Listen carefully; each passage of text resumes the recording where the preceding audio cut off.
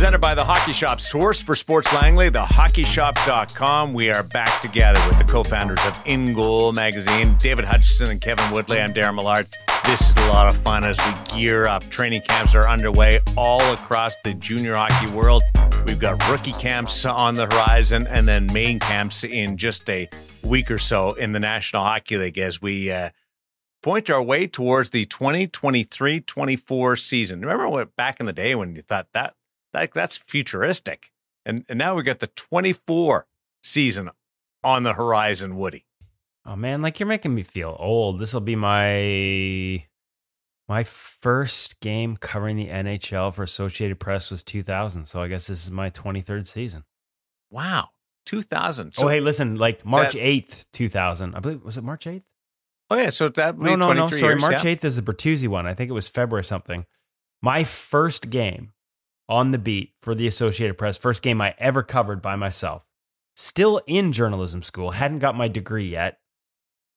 McSorley waxed Brashear with the clock running out. Oh, that was my trial by fire. Yeah, really? So never forget that. Yeah, I mean, the only good news is when the Bertuzzi Moore incident happened, I knew how to handle it because I had firsthand experience with those types of things.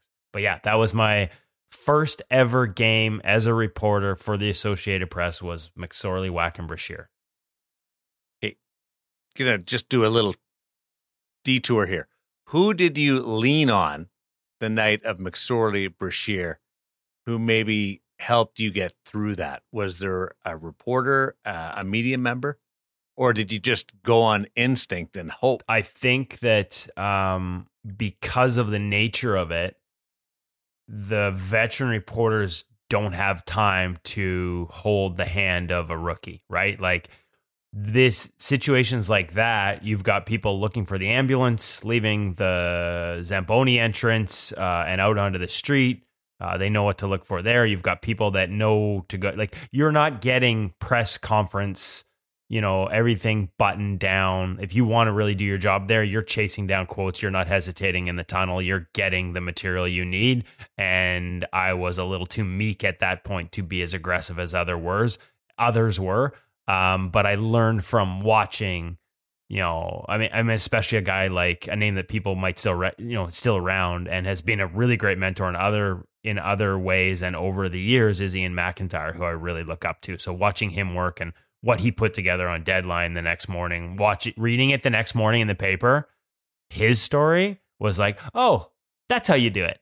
Yeah. Next time on, though. Were we at the same game? Yeah, exactly. It was a little chaotic, obviously, and but as I said, it prepared me for other things, and you learn as you go. And I will say again, like that night, everyone was. I mean, they don't have time to hold your hand and help you, but that doesn't mean they're not helpful. And guys like Ian McIntyre and Tony Gallagher and Ed Willis and some of the veterans, Terry Bell, that were on that beat were so good to me back in the day in terms of helping me learn the ropes of how you do this job. IMAC, you can't go wrong with IMAC, with covering the beat and his experience and his knowledge, and just a friendly guy. I love Ian McIntyre. That's a cool little story. It kind of makes me think about goalies, Hutch. If you're called up and then all of a sudden you're backing up and then you're in the game after 10 minutes against a first place team, like, well, this is happening so fast, and you just kind of make it up until you're exposed. Yeah, I just hope it doesn't turn out the way Woody just described, and you look at the box score the next day and think of the other guy and say, oh, that's the way it's supposed to be done. It was my e-bug moment. It was my e-bug journalism moment, because I literally had never covered a game before. It was my first one. Sounds totally like that. So we've got camps underway. I know Little Hutch is involved in the Western Hockey League. What kind of buzz you feeling around things right now as he gets set for a Western Hockey League campaign? Well, I'm getting good reports. He's really happy, and his mother went and saw camp, but maybe this is your goalie parent tip of the day. I haven't been over there to watch anything yet. I've just sort of kept my nose out of it. It's his journey. It's his experience with the team and the coaches, and I'm just letting it all ride, and he seems really, really happy. So being the uninvolved parent. Which means Uncle Kevin has to take him golfing next week. That is also true. Yeah. Yeah, that's a good idea. Get some intel over there with Uncle Kevin. So do you ask How much do you ask? Oh, what's your process there? Oh, it's really up for to parents? him. It's really up to him. I just let him guide the conversation when he calls. I mean, I assume that the approach to me from the team is sort of an amplification of what they're probably thinking about all goalie parents. So here's my tip for you. The night before he was drafted into the Western League a couple of years ago, the general manager of the team phoned me and he wanted a conversation with me because he was worried that being involved in the goaltending world, quote unquote, that I would be interfering and a distraction and a problem for him and the team. I'm very proud to say that he's told me many times since that it's been anything but, and he sees me as one of the best parents they have on the team for my approach.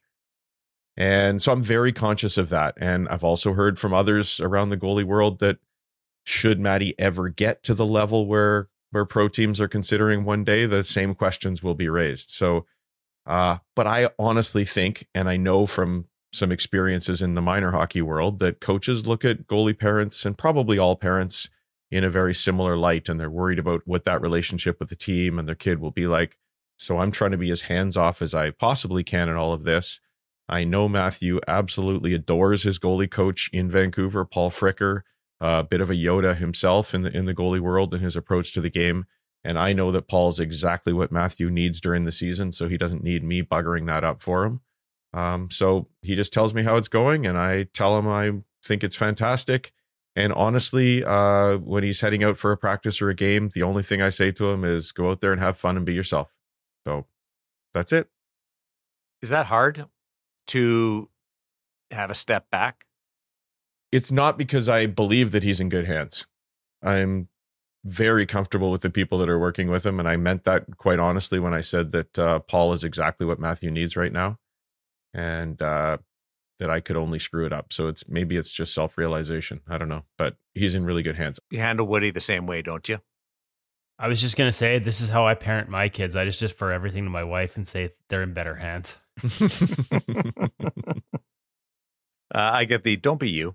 Please don't be you for like 20 minutes. Don't be you. We've got a couple of great feature interviews. Double dip today. Annelies Bergmann, goaltender at Cornell, will join us. Team USA's pipeline and USA Hockey's pipeline. And Gage Alexander, a great story. Anaheim draft choice giant. We're talking a giant, but what a path to get to professional hockey through the Western Hockey League. Very unique part of the pandemic pathway. So we'll get into Gage and Annelies in just a little bit as we check in on our gear segment presented by The Hockey Shop, source for Sports Langley, thehockeyshop.com. And this is funny. You guys get all the gear and you see all the gear and you get the names of the gear. And then I get it. And I never know how to actually say the gear when I first see it, first see it released, because it's the True Line and it's 7x3. But at times I'm like, is that 7 times 3? Is that what is it? But you guys are on it. It's the 7x3 pads. Yeah. And I'm just trying to go through our YouTube comments really fast here as you were talking, Darren, because there are a handful of people that are going to be super excited. Mini Mumpython is one of them. Obviously, they're screen names. Speaking of struggling to read things. Yes, Brandon Anderson is another one. Like, we had so many people reaching out to us in the comments for other gear reviews saying, could you please do the 7x3 True Line? Please, please, please. We've done it. This is part of the problem. We apologize. We know you wanted it sooner. 1, we had to wait till they had enough in stock at the Hockey Shop for us to talk about it. 2, there's so much new gear coming in every week at the Hockey Shop. And this is sort of one of those lingering effects of the pandemic. There are lines, and, speaking of Annelies Bergmann and Gage Alexander, these are two people we met at the CCM event we were at in Montreal last week. And some of the lines we saw there are part of this year's launch. They're not next spring. So there's new gear coming all the time. Like, it used to be everything dropped in the spring and we rolled through it as the summer went along. We have stuff dropping all the time later in the summer, and we can't keep up. They can't keep up at the hockey. Well, they can at the Hockey Shop. They have it all. They keep up. But we've only got one segment a week. So if you're looking for the latest and greatest, as much as you want us to get the review up so you can look at it as we talk about it like we do today with the 7X3 line, you can always call Cam and his crew at the Hockey Shop. Look at thehockeyshop.com to see what the latest is. Ask them for their opinions. They'll help you out. So 7X3, we've been waiting for it. It's finally, it's been there for a while, but it's finally here with us in a review. This is True's mid-price point line. In terms of what you get and don't get out of it, I say we just go to Cam and let him explain.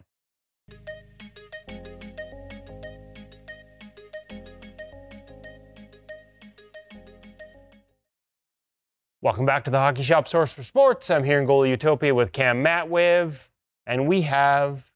Yes, you've been asking for it, folks. We see the comments. I apologize it's taken us this long to get to the new True 7X3 line.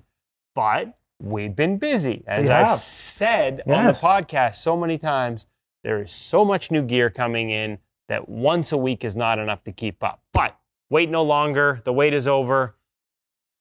True Catalyst 7X3. Cam, I've kind of stumbled before in terms of what the new numbers mean. Yeah. What's Canada? What's offshore? What's different? What's the price point? So I'm going to leave this one to you. Tell me what 7X3 is all about. So True's mid-price point gear. So this now kind of completes the lineup of like the good, better, best scenario. For example. So walk me through best. So your PX3, better, 9X3, good, 7X3. Excellent. Although it's better than good, folks, but just to give you the idea of the tier. It is better than good. Better than good. So why is it better than good? So in terms of how it's built, how it's designed to play, this is your scaled down, priced down version of True's PX3 line. Correct. And also now available in intermediate. That's a big step. Obviously, kids couldn't get that gear in intermediate before. Now you can. Folks, remember, if you're like, oh, that's great, Kevin, but what's the PX3 line all about? Mm-hmm. You can go back and check our YouTube video on the PX3 line. Maybe it's down there, but it's going to be... There'll be a link. There'll be a link in here. So, what's scaled different? Down version, intermediate, price point. Walk me through it all. 100%. All right.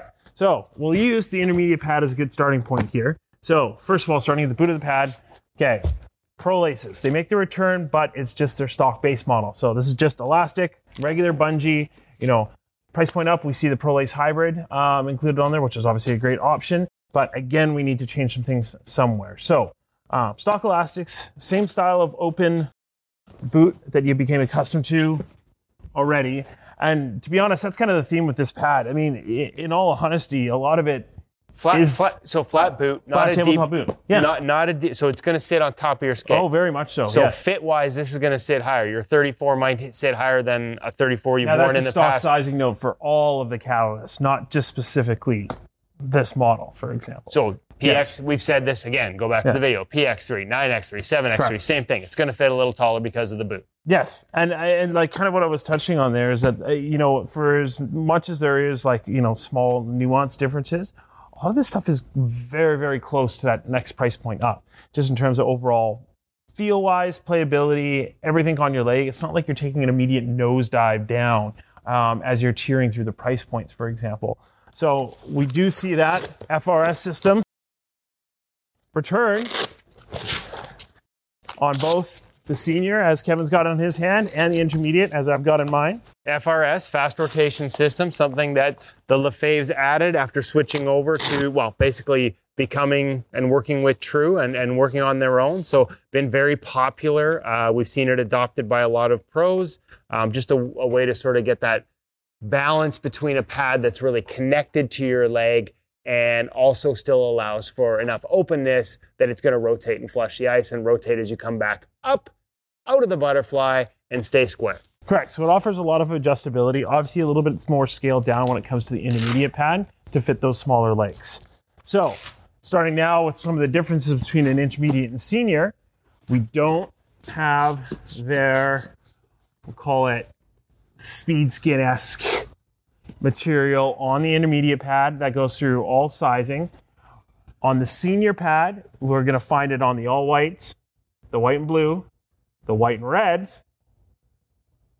but not on the all black because they don't have it in black. Okay. So you're just going to get a standard Gen Pro regular on black. Gen Pro. So the same thing as that you're getting on the intermediate series. And this really is the same material that you're getting in if you were to order a PX3 with their fast sliding material. Correct. If you were to get it in a 9X3, it's not a scaled down version. It's the same durability, same type of material. Same stuff. Where are the differences in materials then? And the internals? It has to be a lot into the internals. It's like the Gen Pro to me still feels of quality. So again, a lot of this is going to fall into, okay, well, what's happening in the core of the pad? Obviously, assembly is going to be the exact same. Like we're still having like a similar, lacing. Still got that NHL legal style like calf plate and things like that. So again, there's a lot more similarities than differences, but it does come down to the core of the pad. And don't get me wrong, this is still that stiff style. Oh, yeah, if you're looking for flex above the knee, this ain't it. Like this is a very stiff pad. Above the knee, again, has flex at the boot, which is designed to, but above the knee, this is a very stiff pad. And we're following the lines of we wanted that thinner thigh rise to be able to have that low cross in that stance, for example. But as a give and take, you always got to stiffen that back up so we prevent that. Well, and I mean, let's be honest. Like the reality is that's a pro preference. Like most NHLers for years, through other brands, like the preference has been, some guys like it soft at the bottom, some don't. But from the knee up, a stiffer pad that's not going to allow to have too much flexibility for pucks to squeak through the 5-hole. Correct. Okay.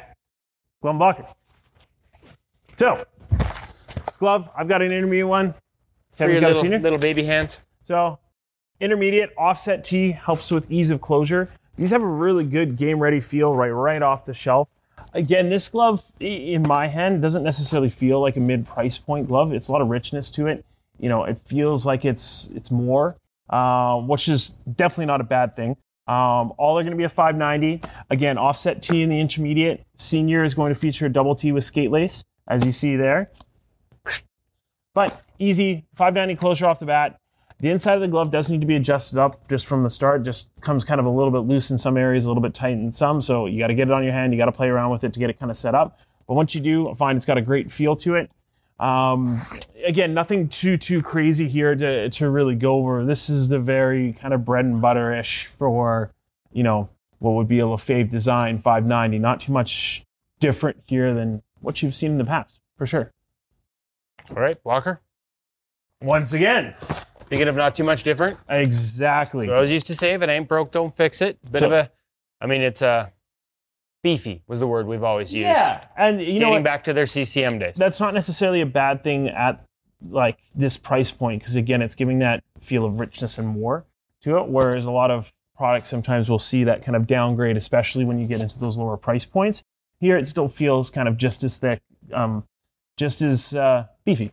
We'll go with beefy. What is not on here that I would get in the upper? Oh, the Sure Grip Palm is a good place to start. So it's just a standard Nash palm. Obviously, the core of the blocker itself is going to be a little bit different as well. So it's just standard HD and LD blocks of foam. But beyond that, in terms of shape, cut, overall general feel-wise, yeah, pretty much the same. Interesting to note, you've got a zipper on the back of the blocker. Yes. Which has been a long-standing design, one that we've seen CCM carry over with theirs as well. Not on the intermediate, but on the senior level. Correct. We've seen NHLers. Now, $595 on the blocker, yes, which is bindingless. We've seen NHLers. I know NHLers. I've watched them do it. Take out the blocker board and replace it. Mm-hmm. So if this is a lower HD foam blocker board, could you, in theory, order blocker boards and swap them out? FBI, stop where you are. Give us a call, 604-589-8299 or 1-800-567-7790. Oh, did I stumble on secret sauce that can't be said publicly? You got to call Cam. You got to call Cam to get the answers to my questions. He can't say it into the ether of the YouTube. Lots of colors. Quickly recap everything here. So intermediate goes down from 29 plus 2 all the way to 31 plus 2. Is plus 2 standard? Plus 2 is standard. Senior starting at 32 and up. We've got colors.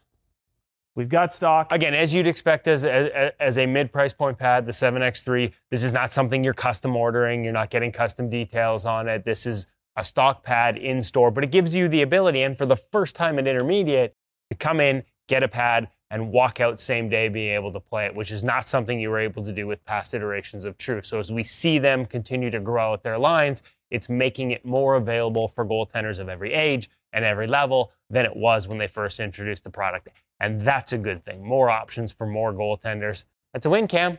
Check us out at thehockeyshop.com. Make sure you like and subscribe.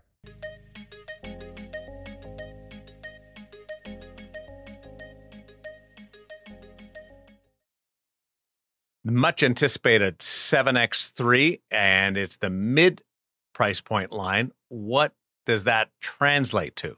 That's probably is a good question. As soon as we finished filming that, I said to Cam, we called this it's their lower price point, it's their mid price point. I mean, the biggest thing I think is there's intermediate sizing. That's been a big part of the new offshore lines that they've unveiled, coming down from the Catalyst PX3 line.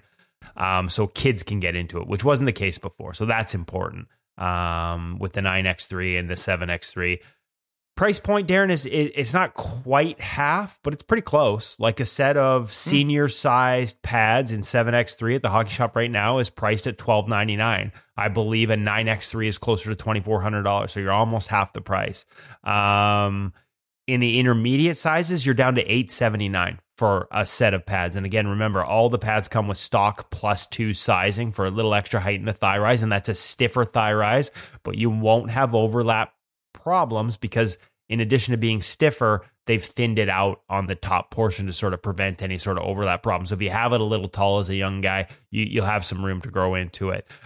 Gloves, intermediate, $359, blocker, $279 intermediate. On the pro side, it looks like the glove is $399 and the blocker is $359. So again, not quite half of what you'd pay for a 9X3, but in that range, probably like 60%, so 40% off range. If you got any questions about the pricing, because we've seen this before, right? Like we've seen guys and girls order pads in the lower price point line, but maybe want a little more protection in their gloves, so they go pro level glove, right? So you can mix and match that way as well.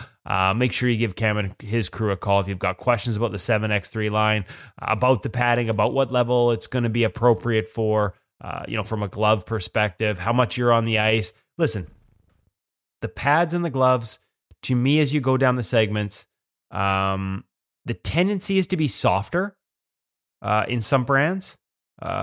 But in this case, the stiffness of that thigh rise, as we talk about in the video, and make sure you check out the video, you can see me trying to squeeze it, is very much intact. Typically, you have a little lesser in terms of materials inside this stuff. Like it's not the highest end material. And it might break down a little faster because of the internal makeup of it.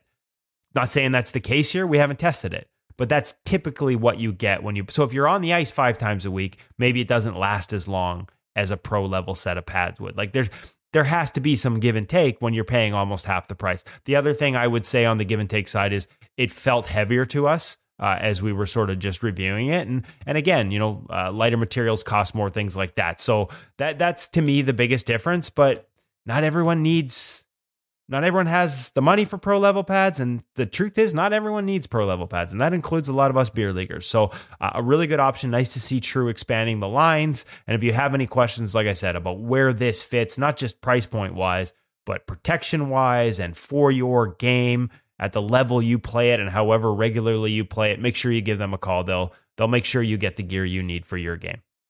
That is an incredible synopsis of very much look forward to gear segment brought to you by the Hockey Shop, source for sports Langley, thehockeyshop.com. You mentioned overlap. The access pads that I have some overlap when you go into the butterfly. I like it. How much should there be there? Well, not all of us can have a butterfly as wide as yours, Darren. So I'm jealous.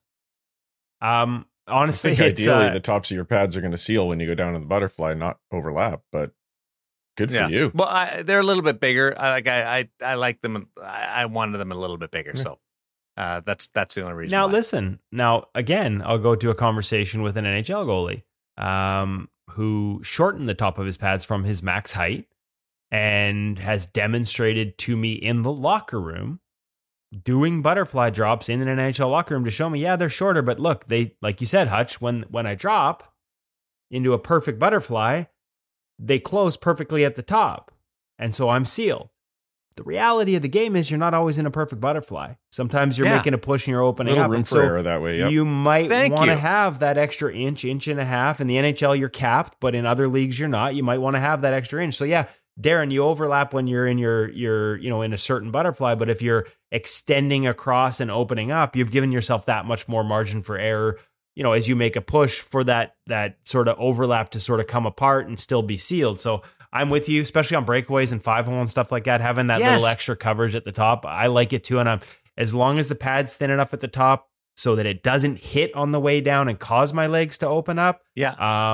There are some goalies that prefer that. And again, the PX3 at the highest end, made in Montreal at the True Factories, the 9X3, which is their pro version made overseas, and now the 7X3 all have that thinned out, that thinned out top of the thigh rise that we talked about sort of being developed. And we have videos of Freddie Anderson testing it because the original one was not stiff enough and it was flopping back and forth. And he actually had he had his iPhone on the ice to see how the pad moved when the puck hit the top of the thigh rise. I remember that.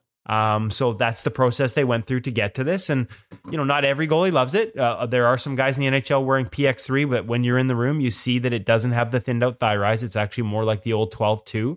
But there are a lot of guys that have adopted it and like it for the very same reasons that Darren likes his to overlap. Well, that's awesome. A little bit of whatever your preference is on that side of it. And if you're looking for every possible break that you can get, like the breakaway, you read my mind on that. That's exactly what I'm thinking. When somebody tries to do that little slider through and sneak it through, you might have a chance to make that. Or for us save. old school guys that still use a traditional VH, and you want that sort of coming and sealing that 5-hole before you push across as some of these young kids open you up. Yeah, in other words, you're not cheating, you're not trying for us old guys. We need all the help. We need all the help we can get, Darren. When you do use the VH, in the back of your mind, you're like, why am I doing this? Because that happens to me. I'm like, I shouldn't be doing this, but it feels so good. Yeah, I think we might start seeing a little bit more of it now that players are conditioned. Really? Yeah, now that players are conditioned to shoot for that top corner because they expect all goaltenders to drop down into the RVH. Especially guys who aren't 6'6" like Gage Alexander, who we're going to be hearing from later on. If you don't have all that height that you can seal up in the RVH properly, you don't feel like using your face to seal the top of the net. VH, I think, might have a place still in the game. We were on the ice in Kelowna with Brad Kirkwood and Kristen Campbell, and they were working on sort of dead angle plays, and they started experimenting with the VH. And the shooters were like, there's nothing there. When she started using VH, they felt like once they got into a certain spot on the dead angle, we had the puck on the ice, we're shooting video of it. They just felt like there was nothing there. That spot that they had been taught to look for in a reverse all of a sudden disappeared. And so at the end of the day, all of these methods have give and take to them. And I think to Hutch's point, I think you're already starting to see it a little bit. Some guys want to mix it, that unpredictability, the give and take. If the shooters are always looking for the give of an early drop, short side shoulder off the ear in a reverse, then take that away by mixing it up every once in a while, whether it's, or maybe it becomes your go-to. I do think we're going to see more of it. I'm with you, however, Darren. 9 times out of 10 when I do it, it's because I did it for so long when I was learning to play the position that it became instinctual, especially on the blocker side. And so when I do it and don't get away with it, I'm like, you idiot. All you needed to do was use something else, a reverse or overlap. And usually my problem is dropping into it on a guy who then pulls and cuts across the middle of the front of the net because it's low-level beer league and nobody plays defense. Yeah. And now that push you have to make across requires, because that vertical pad is up against the post, it has a long way to come to get down to the ice. So as you push off that post, that's where, again, that extra height on the thighs, I find you just open yourself up along the ice to get in tucked 5-hole a lot easier or a lot more often pushing out of VH than you would if you were just in a reverse and had the short side sealed. Incredible organic conversation that was never part of our pre-meeting. And the pre-meeting is pretty extensive on In Goal Radio, the podcast. Yeah, we talk about our kids, our family, and all that kind of stuff. It's extensive. You know what I love? And this is sort of behind the curtain stuff. I'll come in and we'll record, and I'll tell the family I'm going to record with In Goal, and I'll come out like 2.5 hours later, and Jen will say, "Boy, that was a long recording." I'm like, "Actually, it wasn't this week. We were just chatting for like 90 We minutes. solve all the world's problems before we hit record. We do. Or at least all of Kevin's We do. problems. Okay, there's that. And there's enough problems with all of us to go around. So we We share. don't actually pay Darren to host this show. We just pay him to be Kevin's psychologist. Bartender. We've got two great interviews this week brought to you by Sensorina VR. Annelies Bergmann, goaltender at Cornell, and we'll get her great story in just a little bit. And Gage Alexander, and what a journey through the Western Hockey League. And he is 6'6", and imagine the overlap on his pads. Like how tall those things would have to be, but 6'6", crazy. And his journey through the Western Hockey League in Winnipeg and Swift Current, and then to the American Hockey, went from Western League to the American Hockey League in the same year, which mid-season, yeah, never happens. We'll get to that as we pay some credit to Sensorina VR. We transition from the summer program into training camps and what everybody's working on. Hutch. It's training camp now. The season is here. We've been talking all summer about how Sensorina is an incredible tool to get you ready for your camp, to get you prepared for the year, that little bit of extra virtual ice that maybe you can't grab in the summer. Well, it's a great tool during the season for you as well. Would you like a little bit of extra time to sharpen up? Is your son or daughter playing for a minor hockey team that only practices 2 or 3 times a week, but maybe they want to be practicing their goaltending 6 days a week? Sensorina is there for you. Would you like to use it as a great tool to warm up before you go on the ice? We're starting to see a few Sensorina units in hockey rinks. Kids want to get out there and face some real shots before they hit the ice. You want to sharpen your skills like Devin Levi and sit there and watch virtual pucks so that you can learn to read releases, puck trajectories, and so on. Just a fantastic tool all year long to add to your goaltending kit. So Sensorina, there's great deals on. As always, if you subscribe to their annual plan, you get everything in the package, from the drills to the training programs to the NHL shooters, the neurocognitive drills. It's just a full toolkit for goaltenders today.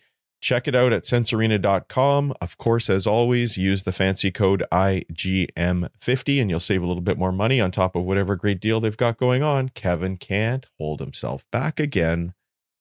Let's go, Woody. You're reading the body language of Kev, there's aren't new you? drills like that. Like, this is the other part about Sensorina. You don't just buy it and you get what you get when you pay for it, but they just had an update and it includes new cognitive drills to improve focus, hand-eye coordination, and spatial orientation. So if you think you get bored, not that you would get bored, but say you've been doing all their cognitive drills and you're like, I've done these, it's becoming routine. There's always new stuff coming. And the newest launch, the newest release on the platform has a whole bunch of new sort of off-ice cognitive training drills that can help you improve, like I said, your focus, your visual acuity, and your hand-eye coordination. So I just love that it's constantly evolving. And there's all kinds of deals you can include and try it for free right now, and some specials on as we get into the hockey season, and a hockey season that's going to have all 32 NHL teams. You'll be able to go into their rinks and choose their jerseys, whether they're shooting on you or you're wearing it, part of their new partnership with the National Hockey League. So it's not just, and it's more than just a partnership, as Hutch said. NHL goalies use this, including Devin Levi, who we had a chance to spend time with in Montreal, as a very important part of their training. So it is, as Hutch said, it's legit. It's the real deal. Hey, I've got some advice. If you're a brand out there and you're thinking you'd like to work with In Goal Magazine, to reach more goaltenders around the world than anybody else, make sure that when you talk to us, you say, I want Hutch doing the read on the podcast, because then you're guaranteed to get Woody chiming in for another 60 seconds on top of that. So you get 2-for-1 deal if you make sure I do the read first. And you get paid, and he can't help himself. Exactly. Because you're the spokesperson. Isn't it great? Yeah. It's just awesome. That's a big win for everybody. It's because Woody knows all the details and I miss some, so he just has to jump in and make sure we get them all. I like how excited Woody gets as you're wrapping up your like he's holding up his arm. He's that jumping. shows you how much he loves the people that we work with too, and it shows you how much he loves his Sensorina. Yeah. Don't forget, guys. And right now he's trying to pretend that he's so calm. I know he's just ignoring me. and ready. I'm trying not to hop in with another 3 points He's F-bombing they're- Hutch in the background is what they're he's doing. constantly adding stuff. So like it's actually hard. Just like Woody, Sensorina is constantly adding stuff. It's hard to keep up with what to read each week. That was good, Hutch. I like it. Okay, I'm going to shut up now. Just get to the interviews. Annelies Bergmann is awesome. Do you know what it'd be like if Woody was a phone or some kind of app? Like there'd be a new update every 3 hours. Update available. I was in a good mood this morning. I'm chatty. I'm bubbly. Things are going good. Don't bring me down, boys. Let me be chatty and bubbly. You guys were in Montreal. You mentioned Devin Levi. So an opportunity to connect with a couple of goaltenders. And Annelies Bergmann is out of the gate with our first feature interview of this episode, a goaltender at Cornell. Well, this is a quick hit, right? Like we had some windows built into the official CCM event where they came over and spent some time with us. And I got to be honest, I'm looking forward to catching up with Annelies at the end of her season. She is busy now back at Cornell, which I don't know if you've heard is probably a tough school to get into and keep up with. So this is really just a quick get to know Annelies Bergmann, and there were some things that I didn't know about her that I found out as the event went on that I wish I'd been able to ask. We're going to save that for, this is all me saying we've got a part 2 coming with her down the road, and I can't wait for it because some of the details that didn't get in here, like she spent a week facing the top NHL shooters at the CAA camp. Would have loved to have asked her about that. So a big part of USA Hockey's future. She's had success on the international stage with them already. At a very young age is already playing NCAA hockey at Cornell. And just let's get to know Annelies Bergmann a little more.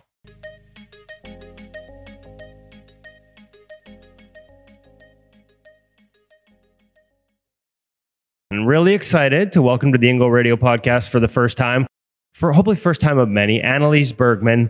This is just going to be quick, a quick get to know you with Annelies Bergmann. So one of the things we always do with our goalies at every level is how did it start? Where'd the passion start? How'd you become a goalie? I was about 3 years old. I hopped on the ice with my brothers and I just fell in love with it. I started playing mini mites in Buffalo and just threw on the pads, and then I knew as soon as I put them on, I just didn't want to take them off. So when was the first, you're on the ice at 3. When's the first time you had the pads on?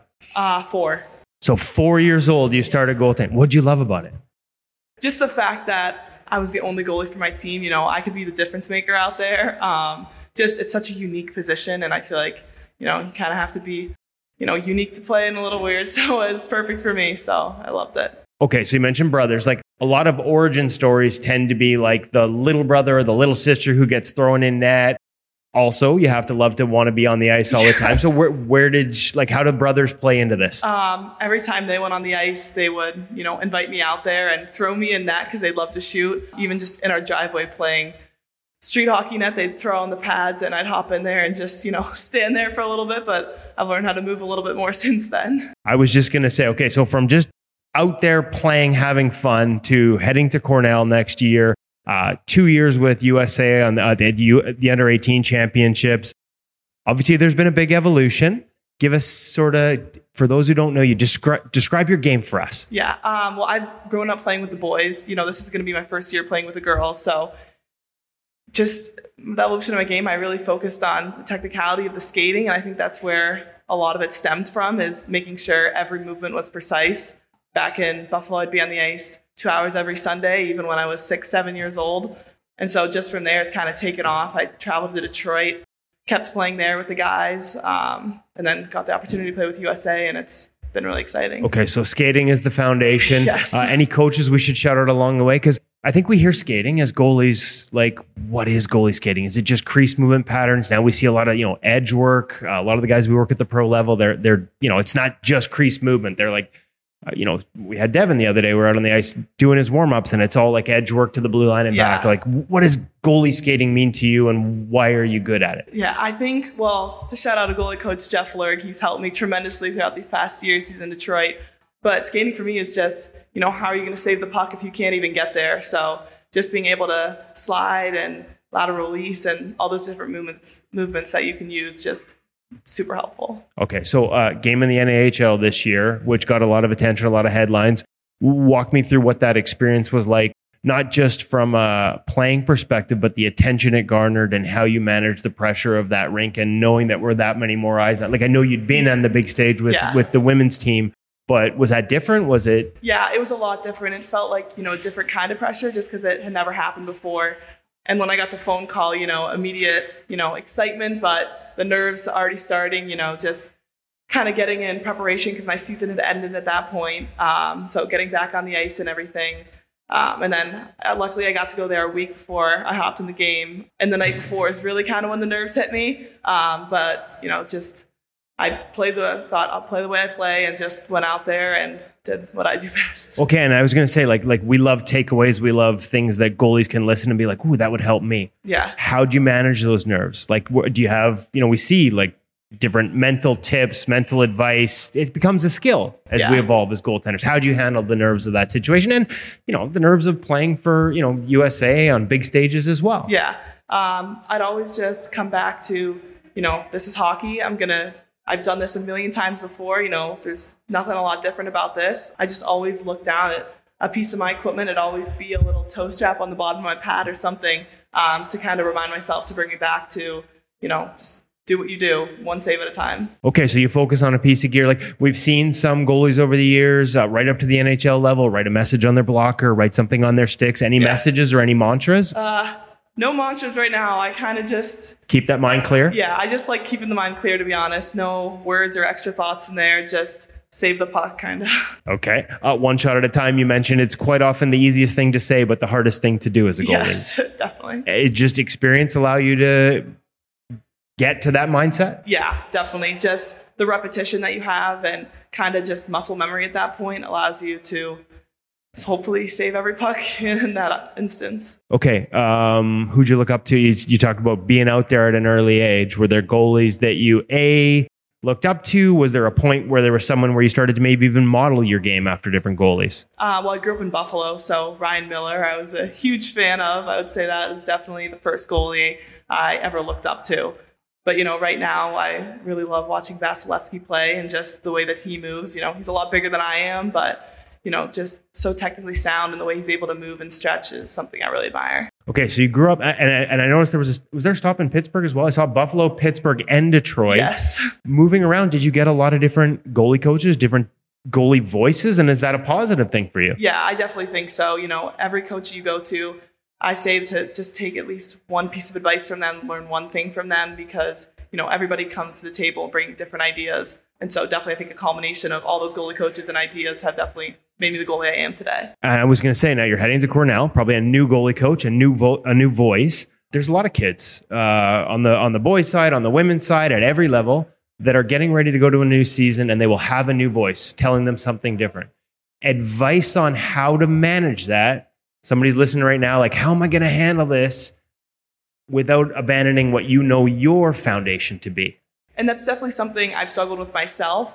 But, you don't have to agree with everything they say. If something feels is right for you, maybe talk to them about it. But definitely continue to play the way you feel most comfortable with, but try new things. They recommend something, just try it for a couple reps, see how it feels. You might like it better, you might not. And just keep trying new things and learning from them. Okay, so grew up playing with the boys. Like you said, this is the first time going in the women's game, but other than international experience.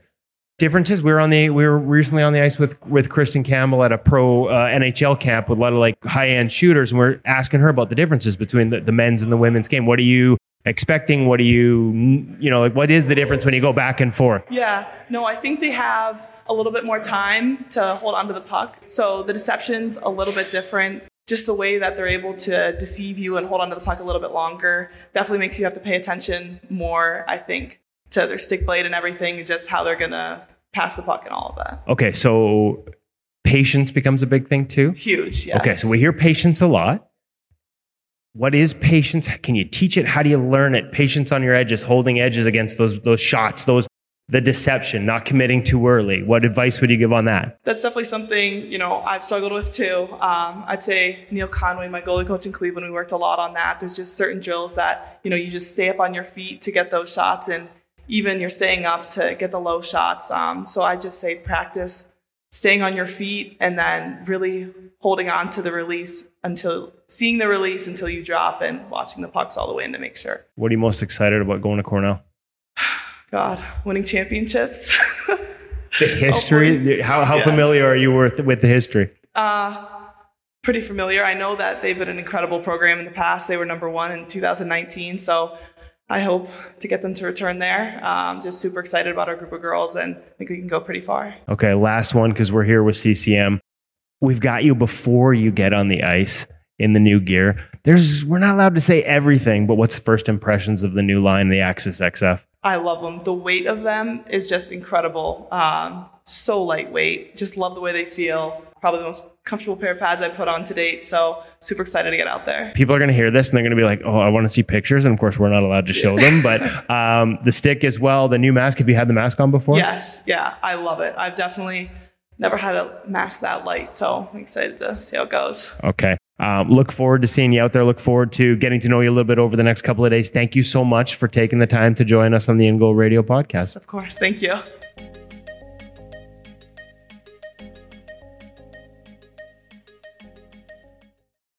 Cornell, when you hear Cornell, Ken Dryden, my buddy Darren Elliott went there.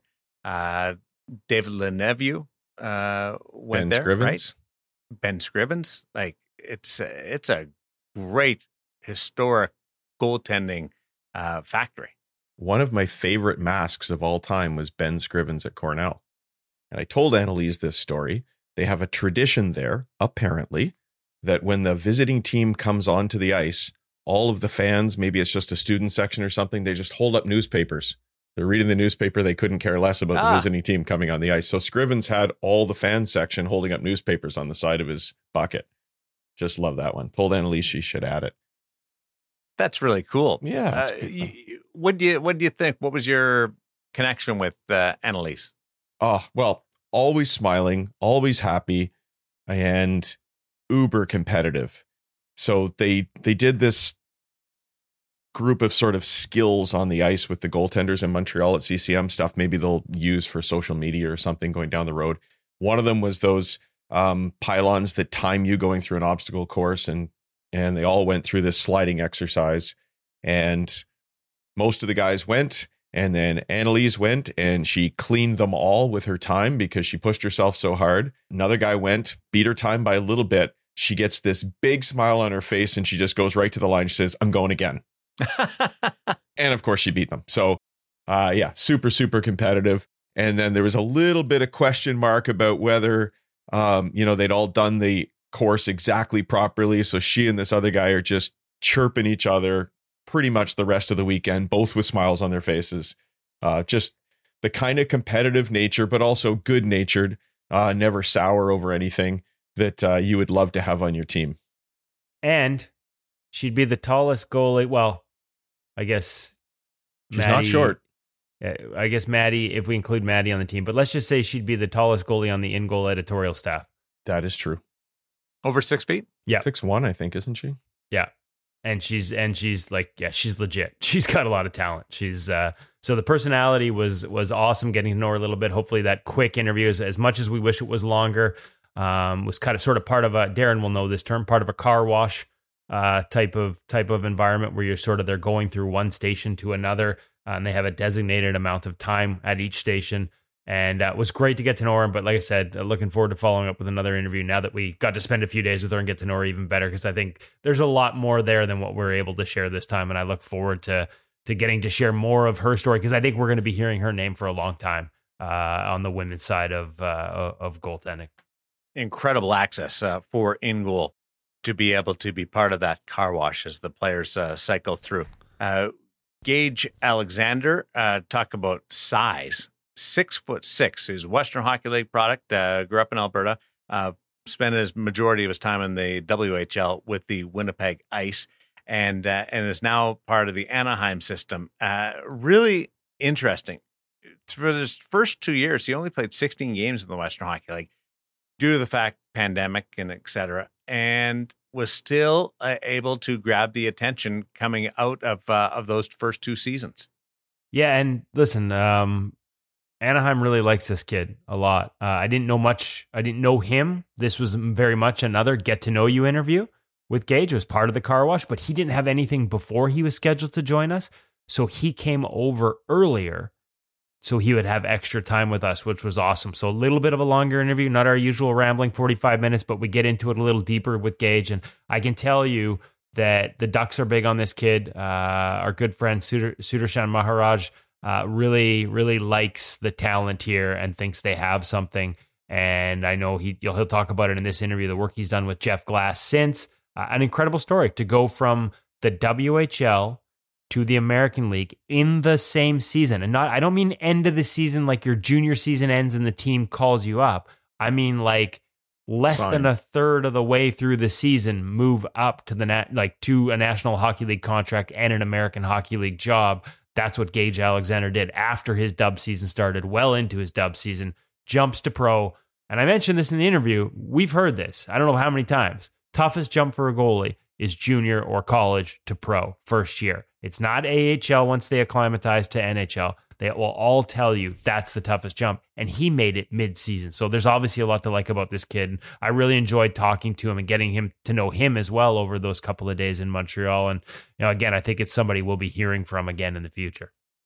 A second feature interview in this episode of In Goal Radio, the podcast, presented by Sensorina VR. Let's get to Gage Alexander.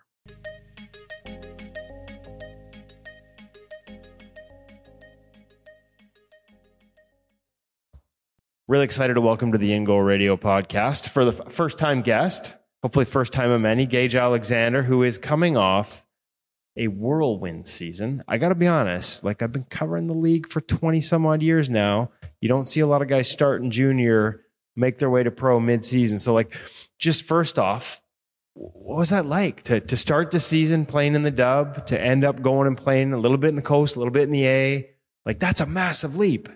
Yeah. I mean, it was a pretty crazy year for me. I think personally, I checked all my boxes of my goals that season, and my goal was to sign a contract with Anaheim, and I had the lucky enough opportunity to do so. And fortunately for me, it worked out really well with me getting called up kind of right away, and kind of getting thrown to the wolves right away in San Diego, and played a couple games in the coast, and then I got called back up to San Diego and kind of never looked back from there. Okay, so I mean, I'm trying to think of all the guys. The message we hear the most from guys who establish themselves in the NHL, quite often we'll talk about what's the jump, what's the jump from AHL to NHL. And most guys will tell us the biggest jump they make in their career is junior to pro. And they usually have a summer to get ready to do it. So what precipitated, good, I'm a journalist, right? Good job, Kev. What led to that move and that decision? I just thought I was ready. I thought I was mentally ready. I was mentally in a good spot, and I thought it was an opportunity you can't really say no to, right? So that's your goal you dream of as a kid, and to sign that deal and finally get an opportunity to play in front of so many fans in professional arenas every day, and just have that expectations of being a pro hockey player every day is a pretty cool thing. So, yeah. Okay, so that jump, what was the biggest part? The skill, everybody's an adult, you know what I mean? They're all fully growing, the strength. What did you notice was the biggest difference? The traffic, what was it? I thought it was definitely the pace of play and the traffic, like you said. I think you don't really get that in the Western League. You get a little bit of it in the playoff time, but nothing that prepares you to be ready for that. And I think I'm a pretty coachable player, so I feel like when I kind of have an area to work on, I think I kind of hammer on that. And Jeff Glass does a really good job with me in San Diego with all that. So a lot of credit to a lot of people behind the scenes. Okay, we've had Jeff on the podcast before. Got to know him over the years. Big fan. Also Sudsy. Hopefully I'm not telling tales out of school here, but I actually had a conversation with Sudsy about you before you signed. And I know how excited they were to have you on board.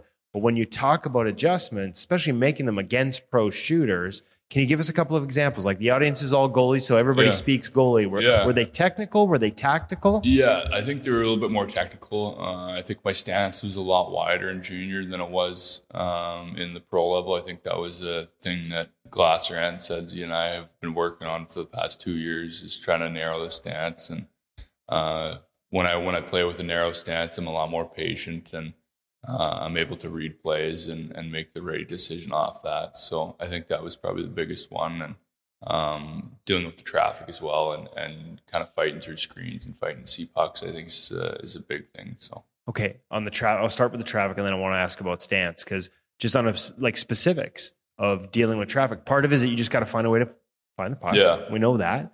Are there there's technique to it too? Yeah. Are there ways to manage traffic? That any advice you could pass along that a young goalie listening today, getting ready to head into a season, is like, oh, I never thought of it that way. Something you learned. Yeah, I mean, you always got to look short side. I learned that the hard way. I mean, you give good shooters a lot of net to shoot on short side, you're going to get exposed. And I think just repetition with all that and getting comfortable with it and stuff definitely makes you feel good about it and makes you feel confident. So you're going to play better. And as you move up the levels too, like, you probably have teams that understand goalies are looking short side and they're trying to pull you off, like figuring out when you got to go to middle and things like that. Is that just like you said, reps and practice? Yeah, definitely. I think it all kind of comes back to practice and what you do there and how you kind of think of the game and certain situations and stuff. But I think it's a pretty cool thing to realize the adjustments that you're making level to level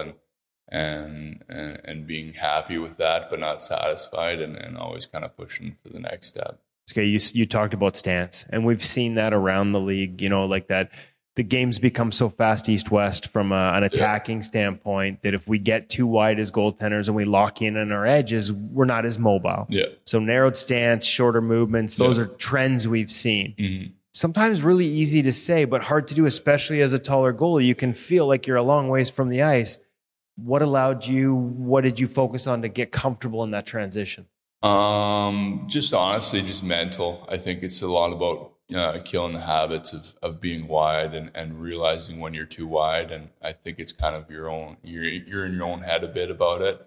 But I think it's good because you know what you're doing right and you know what you're doing wrong. So I think the stance is a huge thing. And I realize it now on other goalies when they get kind of caught and, oh, that guy was too wide. And but I think for me, it was really just about keeping my stance narrow, and for me being the size I am to be able to stop a puck and have a better chance at it. Is it like, do you have to get comfortable with where in the zone you start to widen out? Like, does that just take time and experience? Yeah, I think definitely. I think, like I said, there's different situations that you use. If you're a little bit wider, if the puck's tighter into you, or if it's kind of coming out of the corner a little bit, you're a little bit wider, trying to get back to the other post, so you're not exposing that. But I think it's just repetition and being confident in yourself in certain situations. Okay, so I want to get to know you a little bit, like a little quick get to know Gage Alexander session. How'd you become a goalie? Where did this all start for you, the passion?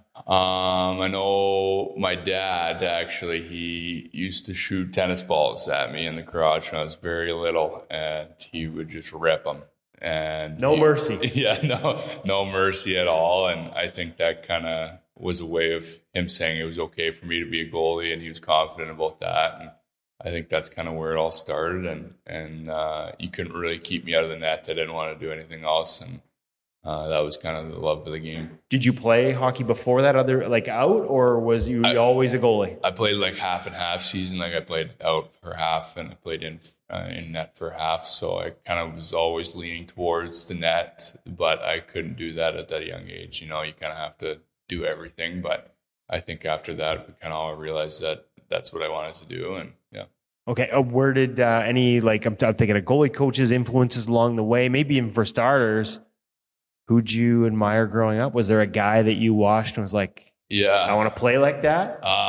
It was Jonathan Quick, actually. You probably would never guess that, but Jonathan Quick was my guy growing up. And I think I just love the flexibility and the athleticism. And I think that was one part of his game that I definitely kind of took, because I'm able to move pretty well for a big guy and just kind of lean back on my athleticism sometimes and go from there. As you turn pro, as you evolve, well, I mean, even before turning pro, as you evolve as a goaltender, have you had to dial that back a little bit, or is it a matter of knowing when to lean on it without overusing it? Yeah, I mean, I think there's always people that are going to tell you you use it too much or you don't use it enough, and I think it's just kind of the happy medium of having success with it and kind of pushing yourself to do something you're not really comfortable with, but you kind of feel like it's going to benefit you a little bit better. You know, we're heading into a time of the year. I mean, you're going back to San Diego where you'll have a comfort level with the goalie coaches. I guess when you're at camp, Dave Rook will be there, you know, from the NHL level. But, you know, you arrive there, it's new voices to an extent. We're at a time of year where a lot of kids are going to see a new team, maybe a new goalie coach. We just had that, you know, some guys will tell you to do this, some guys will tell you it's too much, they want more. How you find that balance between trying new things, learning new things is a question we ask a lot of goalies, and sticking true to yourself. Yeah, I think it's honestly how you communicate with your goalie coach. I think it's a big thing, right? If you don't have that communication level of being like, hey, like this feels really good and I like this and I'm probably going to use this in a game situation if I keep getting reps on it and stuff. But I also think it's the open mind to try things new. I know I helped Glasser run a kids camp a couple of weeks ago in Calgary, and a lot of goalies are very set in their way. They think that this is the way, and I've seen so many NHL guys do this, and I'm going to do that. And I think really it's just about having an open mind about all of it and being able to try new things and not get frustrated with it. You actually saw that with kids, like you're trying to teach them. You played pro, and they're like, "No, I'm not doing it that way." Yeah. It's just kind of like the tendency of kids. I don't know if it's just kind of kids these days. Yeah. I was going to ask you about that because I saw some of the clips, and I know, like I said, we're big fans of Jeff Glass, and what was that like? Like, can you take anything away from that? Even though you're coaching kids who are not at that level yet, do you learn anything the other way? Yeah, definitely. I mean, I was that kid once right at the camp looking up to the guy that was playing pro or major junior or whatever. So I think I was very thankful for the opportunity from Glasser to help him out with that camp and just kind of help the kids for the most part try and understand what they kind of need to do to be successful and to kind of build confidence in themselves. I feel like a lot of young goalies are very hard on themselves and very hard on the situation that they're put in and tryouts and cuts and whatever. So I just feel like if the goalie's confident, and they're going to definitely play better if they're confident. What about yourself? Like, you've been in tough situations over the years. I mean, I would argue last year is a situation that, not so much tough, but like that's got to be challenging mentally. Like all of a sudden you go from junior where you've got billet, to you're living on your own, you're taking care of yourself. There's a lot of pressure that comes with that. Advice from the mental side of game. How have you learned to handle that pressure? I'm not sure if I'm able to give that out, but I'm still working on it? Yeah, it's still working on it. You work on it every day, right? You try and feel mature and you're trying to feel comfortable in the situation and stuff, but you're really not until a certain point in your life. And I think the best way is just kind of do what makes you happy and just to try and be mentally ready for those situations as best you can and just kind of visualize what you want to do every day and how you're going to do it and stuff. And I think that kind of separates people at the next level. Are you a guy that studies other goaltenders? You mentioned Jonathan Quick. Like, as that was your guy growing up, as you got older, as your game evolved, did you start looking at other guys? Like, some guys like to actually look for tendencies even of goalies and, hey, maybe I'll try this. Yeah, I mean, through the later part of like my minor hockey or whatever, I watched Mike Smith a lot. That was kind of my draft guy that teams would ask me about and stuff like that, and who I modeled my game after and stuff. And I was able to watch him quite a bit. He played in Calgary at Edmonton there for a couple of years, and I watched him countless games and stuff like that. I loved his puck handling, and that's a huge part of my game. And Pecorine, actually, he's very athletic, moves well for a big guy, and he tries to rely on that reactive part of the game too. My favorite story about Pekka Rinne was him when UC Saros came in and UC played deeper than Pekka. And Pekka at that stage of his career, like I think he had a Vezina already or was going to be his. Actually, he got the Vezina the next year, recognizing from this goalie who was smaller than him that played less aggressively, like that constant evolution, willing to change. Mike Smith changing his game to play a little more goal line out mentality when he was in Arizona, which you saw in Edmonton and Calgary. Describe your game for us. Yeah, I think I'm a good puck handling goalie. I read plays pretty well. My athleticism is my key strength, I think, and I think just relying on my size is a huge part for me. Read the game. That's something we tried in goal to help kids with the pro reads. How is it something? Does it come instinctual, innate, or can you work on it? Is it a skill you can improve? Yeah, I mean, there's certain drills in practice that you can work on.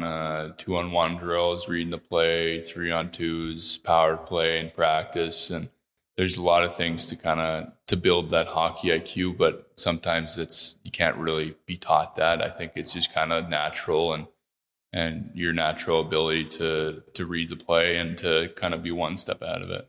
Do you like, especially now that you're in pro, what does video play, if any, role in sort of that continued evolution of reading the play? Because also you're in a new league facing shooters you've never seen before. How much video did you work on with Glasser on that? A lot. Yeah. Is it a tool you like for that? Yeah. I never in my first kind of couple of years of junior, I wasn't a huge fan. I kind of thought it was a waste of time as a young kid. You kind of think, what am I doing here? But now that you kind of take a little bit more pride in yourself and it's a business now, and I feel like you spend a couple hours extra a week on video, I think it's going to benefit you for those games that you kind of maybe aren't there fully, but you're relying on your information in your head about certain shooters or your tendencies to do this when a shooter does that. I think it's a very important feature, and it's so easy accessible nowadays to every goalie. So especially at the pro level, I guess even now with Instat, it's even you can get a junior too. Yeah. So that was kind of the thing that kind of got me into it most was Instat, and you kind of get sent it after every game, and you can kind of break it down full game wise and whatever. But I think it's a pretty cool tool. As much as you've got a goalie coach now full time in the American League. Is part of the process learning to evaluate your own, to become your, that's one, Ian Clark, a goalie coach who I've worked with for years, in Vancouver. It's one of his things that they need to become their own goalie coach too. Is that part of the process for you? Yeah, definitely. And I think Sudsy was a huge part in that for me. He was a huge mentor for me. And he kind of believed in me when I didn't believe in myself sometimes. And I think just having that is big. You'd hear from him when things weren't going well, like a little tire pump and a little. Yeah, exactly. I remember this one time he came to the Swift Current, and I was struggling quite a bit, and I was frustrated. And he came in and he kind of tore me a new one, and I'm like, wow, okay, like, all right, I'll get it done then, Sudsy, for sure. And then after that, I kind of really took that to heart and kind of ran with that and had some success. So tough love works too sometimes. Yeah. I think whether it's tennis balls in the garage or your first NHL goalie coach coming in and laying it out for you. Yeah, for sure. So I think Sudsy was a huge part in the self-coaching part. I think you have to kind of realize when you do stuff that isn't correct and kind of readjust that and to kind of be in your own head about it. Okay, so this might sound like a weird one, especially if we'll see. We've had guys, as much as the jump from junior to pro is always the biggest one, like every guy's told us that.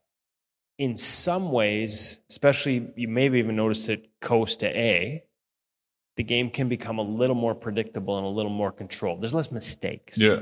In some ways, can it be easier? Maybe easier is not the right word.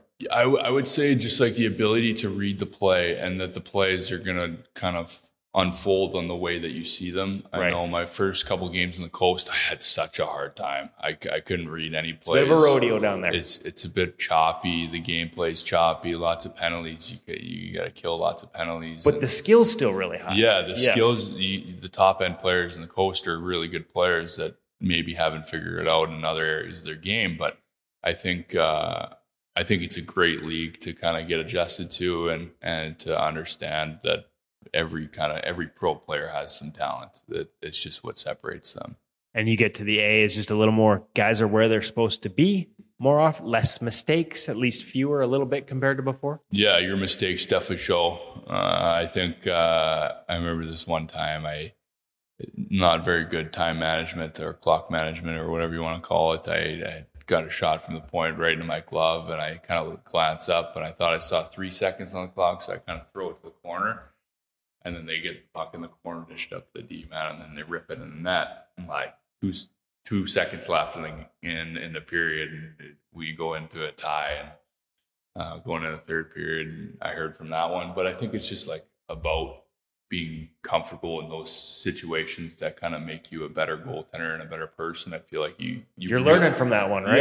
Yeah, you learn from those mistakes, and you kind of build off that, and you know not to do it again, or you know how to do it this way and stuff. So I feel like mistakes are going to happen, obviously. A lot of mistakes are going to happen, but it's just kind of how you move forward through those mistakes. Opportunity to grow. How did this year shape your summer? I mean, obviously, like I said, like pretty rare to go from junior all the way to the American League in 1 year, in season. Yeah. Anything you learned that changed the way you prepared this summer? Yeah, I definitely took some time off after the season to kind of decompress after the crazy season. I was bouncing around pretty hard, putting on a lot of kilometers, what I'm used to. So I think the rest part was huge, and getting my body into a good state before I started training and stuff, and getting a taste of what pro was like, and the idea of playing pro every day. It's not easy, right? You got to separate yourself from the others, and I think I did that this summer, working out lots and skating with Jeff a lot. So I think I'm putting myself in a good spot. I was going to ask you to get a chance, like we saw at the camp, but do you get a chance to train with him this summer as well? Yeah, he's my guy in the summer. Lucky enough. Has he been your guy before, or just since Anaheim? Anaheim? Yeah, okay. Yeah. So I think I get to work with him every summer. He comes back to Calgary, and I think that's awesome. You get to be on the same page as your guy. Yeah, exactly. And you kind of get to build that relationship, and you see the bad days, you see the good days, and you're kind of able to go off that. But yeah, I'm very fortunate enough to have Glasser in Calgary. Okay, last one. Are you a gear guy? Did you grow up a gear guy? Yes and no. Okay. I never had the best pads until the Western League, so I was kind of slow with all that. But Jerry's helped me out quite a bit. But you appreciate it now. Oh yeah, if you definitely a more of an appreciation guy. No, I mean everybody's different, right? Like not everybody has to be, and this is a reference that may be lost on you, but if you watch baseball at all, remember Ichiro Suzuki? Okay, so like I'm a baseball guy, Vancouver, so go to Seattle all the time. Ichiro Suzuki used to keep his bats in a humidor so that they were temperature and like everything was controlled. Humidity was controlled. Yeah. I don't think every goalie needs to be that. But I do think we need to know how our gear works on our legs, on our hands, on our body. Yeah. No, I think I'm a very simple gear guy, and we got 3 Velcro straps and just one single brake, and just very simple on that. And you like straight pads, though. Like Stefan Wade is the goalie coach here today. We're at the CCM event, and Steph coached Corey Crawford to a Stanley Cup in Chicago, and we were in the room looking at your pads. Have you seen your pads yet? I haven't. Whoops, I got to be careful here. But you like a straight pad. Yeah. He reminded him of Corey Crawford's pads, that straight. Like, what do you like about that straight setup? I think it just benefits my game quite a bit. Got a pretty wide butterfly, I'm guessing? Yeah, wide butterfly. I think just the ability to have a big straight pad, I think, is such an advantage compared to a double break soft pad. Like there's a lot of areas in the game where straight pads are really good. You get those rebounds off, and I think in the post they seal a lot better. And I've been wearing the same spec pads for 6 years now. So I should have done my research a little bit more in terms of watching your game. I apologize for this, but like with they're that straight and long, in a wide butterfly? Like, do you have a narrow enough butterfly that they feel like Corey used to like it sort of formed a little triangle in front of him, pucks off the body that you didn't control would always end up sitting behind the pads in a safe spot. Yeah. No, I think it's probably in the medium of that. And I think, I'm not really sure, to be honest. I feel like I'm not super wide, but I'm narrow enough because my stance has gotten narrow now that my butterfly's gotten narrower and stuff. So yeah. Pads meet in the middle, stop to 5 hole. That's all you need to know, right? Exactly. Awesome. Gage, this has been really fun. Look forward to watching you out there, getting to know you a little bit over the next couple of days here at the event. I won't give away anything about the gear, but it's pretty sick looking. Enjoy that debut in a few minutes. Yeah, I'm excited. Thank you. Appreciate it.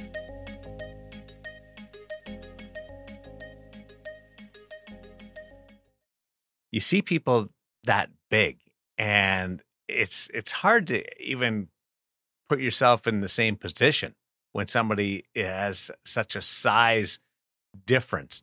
Sometimes it's an advantage, sometimes it's not, but you're dealing with some raw tools there.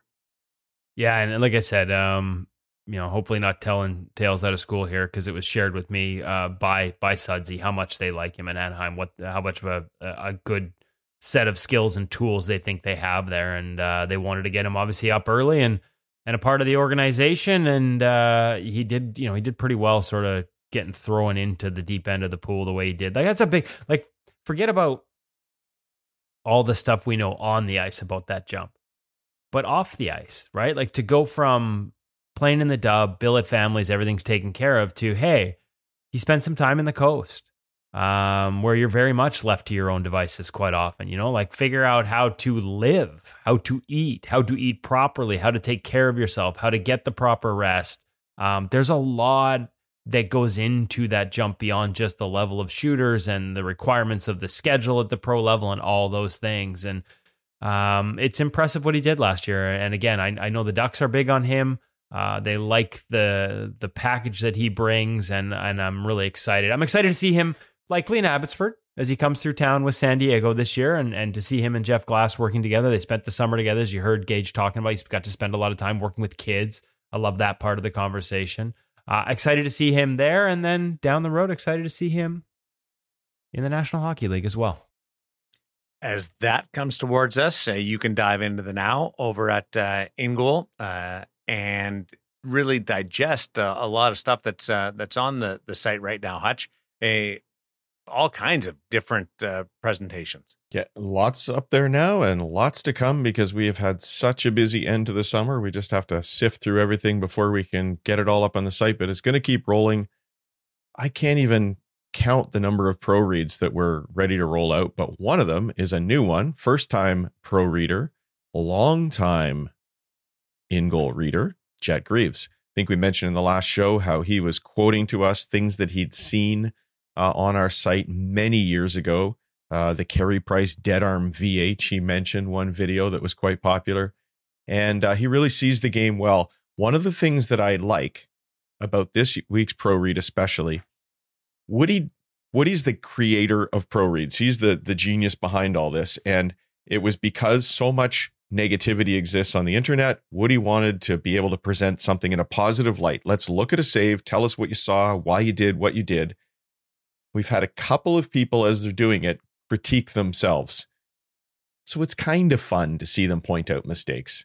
And I remember Carter Hart specifically pointing something out in the early days. And Jet himself at the beginning of this one, sort of off camera, said, not sure I like what I did here, but let's talk about it anyway. And so the fact that we can learn some great stuff in positive lights while realizing that pros make some mistakes too and are a little bit self-critical, really liked it. So he analyzes this one from a bunch of different angles, talk about a number of different things. Great pro read with many more to come from Jet. And also, while you're on the site, go check out the Pro Gear tip from Martin Jones, new Toronto Maple Leaf guy, talking to Kevin about how he does his stick grip. We always like these things where guys tape their sticks and tell us about what they do and why they do it. We've got several in the can, by the way, from the CCM event in Montreal that we can't unveil yet because they're with a new stick that nobody's seen. Tease. Coming soon, both the fact you'll see the stick soon in the NHL and the stick taping. Man, it's sure hope God, so. it's Yeah. good. It's they're good. They're really good, including I'm patting myself on the back. Devin Levi changed the way he tapes his stick very, very slightly because of something I said. I thought that was kind of cool. We'll see what happens when that Hold comes out. on. Yeah. You got Devin Levi to change the way he tapes his stick? In a very, very subtle way. You'll see it when the video comes out. Darren, we influencers, baby. We'll say it has something to do with his jersey number. That's all I'll say. So, And not on writing his jersey number on the stick. It's more interesting than that, mildly. on the note of Devin Levi and goalies being critical of themselves at times, same thing with his pro reads. He had his pro reads debut the week before, and he talked about not so much critical as, hey, like, given how early he recognizes a certain situation is coming, he probably could have played it a little deeper than he did, which increased the distance. Again, that honesty. And I think the thing about pro reads, it wasn't just about positive light. It was that all the criticism of goalies never gave them a chance that we saw on the internet. Oh, he should have done this, he should have done that. Well, typically there are times they make mistakes, 100%. It's, hey man, it's Monday morning QB. It's easy from the couch, right?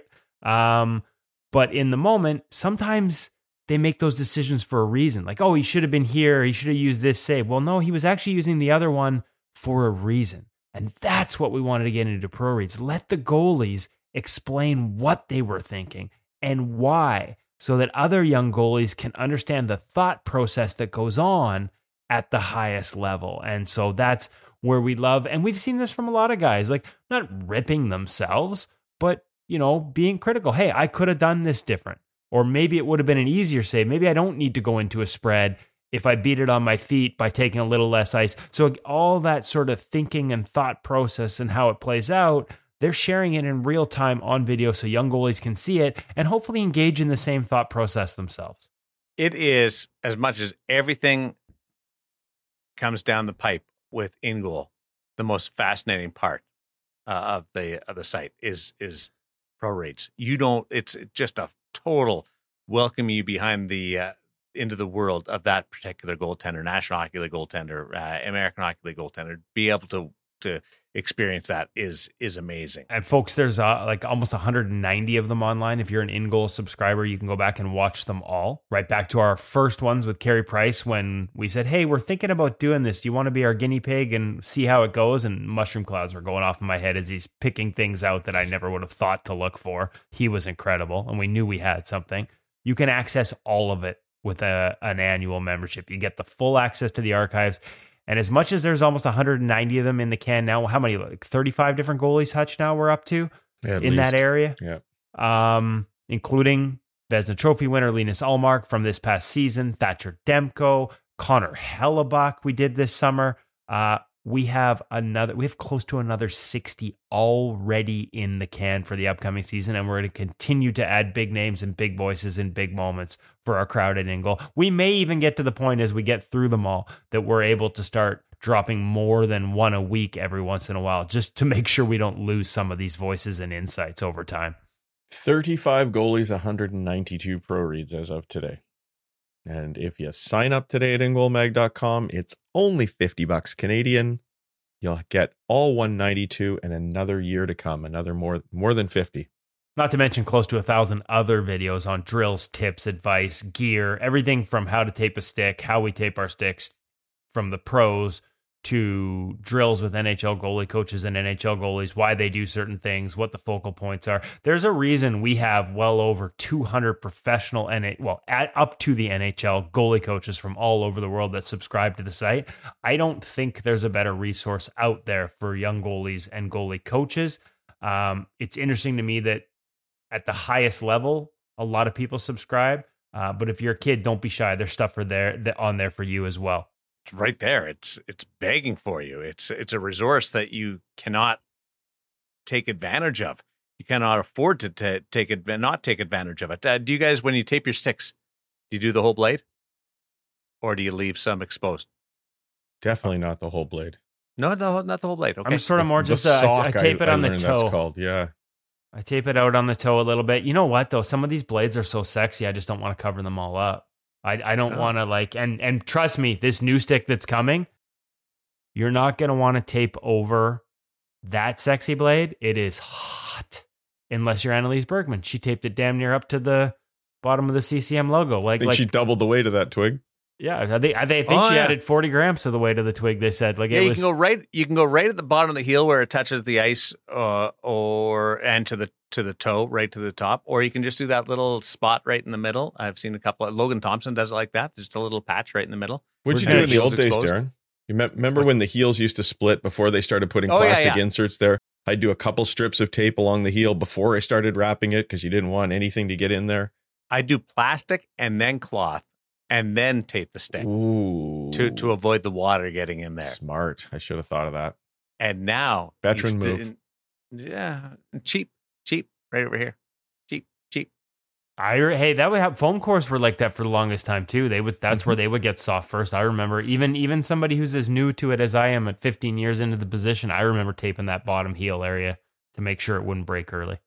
Well, you'll still never be able to measure up to Hutch and I doing the chest protector and the arms with separate pieces. Boys, I will never measure up to you in any way, so let's be honest. Technically, I'll never measure up to either of you because I'm the short one. I won't even go down the path. There was something else I was going to go into that Woody makes a little bit of a joke with you about, considering your glove size over the course. Let's leave that. We're going to leave that one alone today. Yeah, we'll leave that. There's nothing dirty. Don't go down a path here, people. There's nothing bad about it. We just make fun of Hutch, or considering part of him. Let's say goodbye now, and we'll gather again in 1 week and see what we're seeing as far as some captain skates are on the ice, and some different training camps, and gearing towards rookie camps and rookie tournaments that are starting. Thanks, guys. Appreciate it.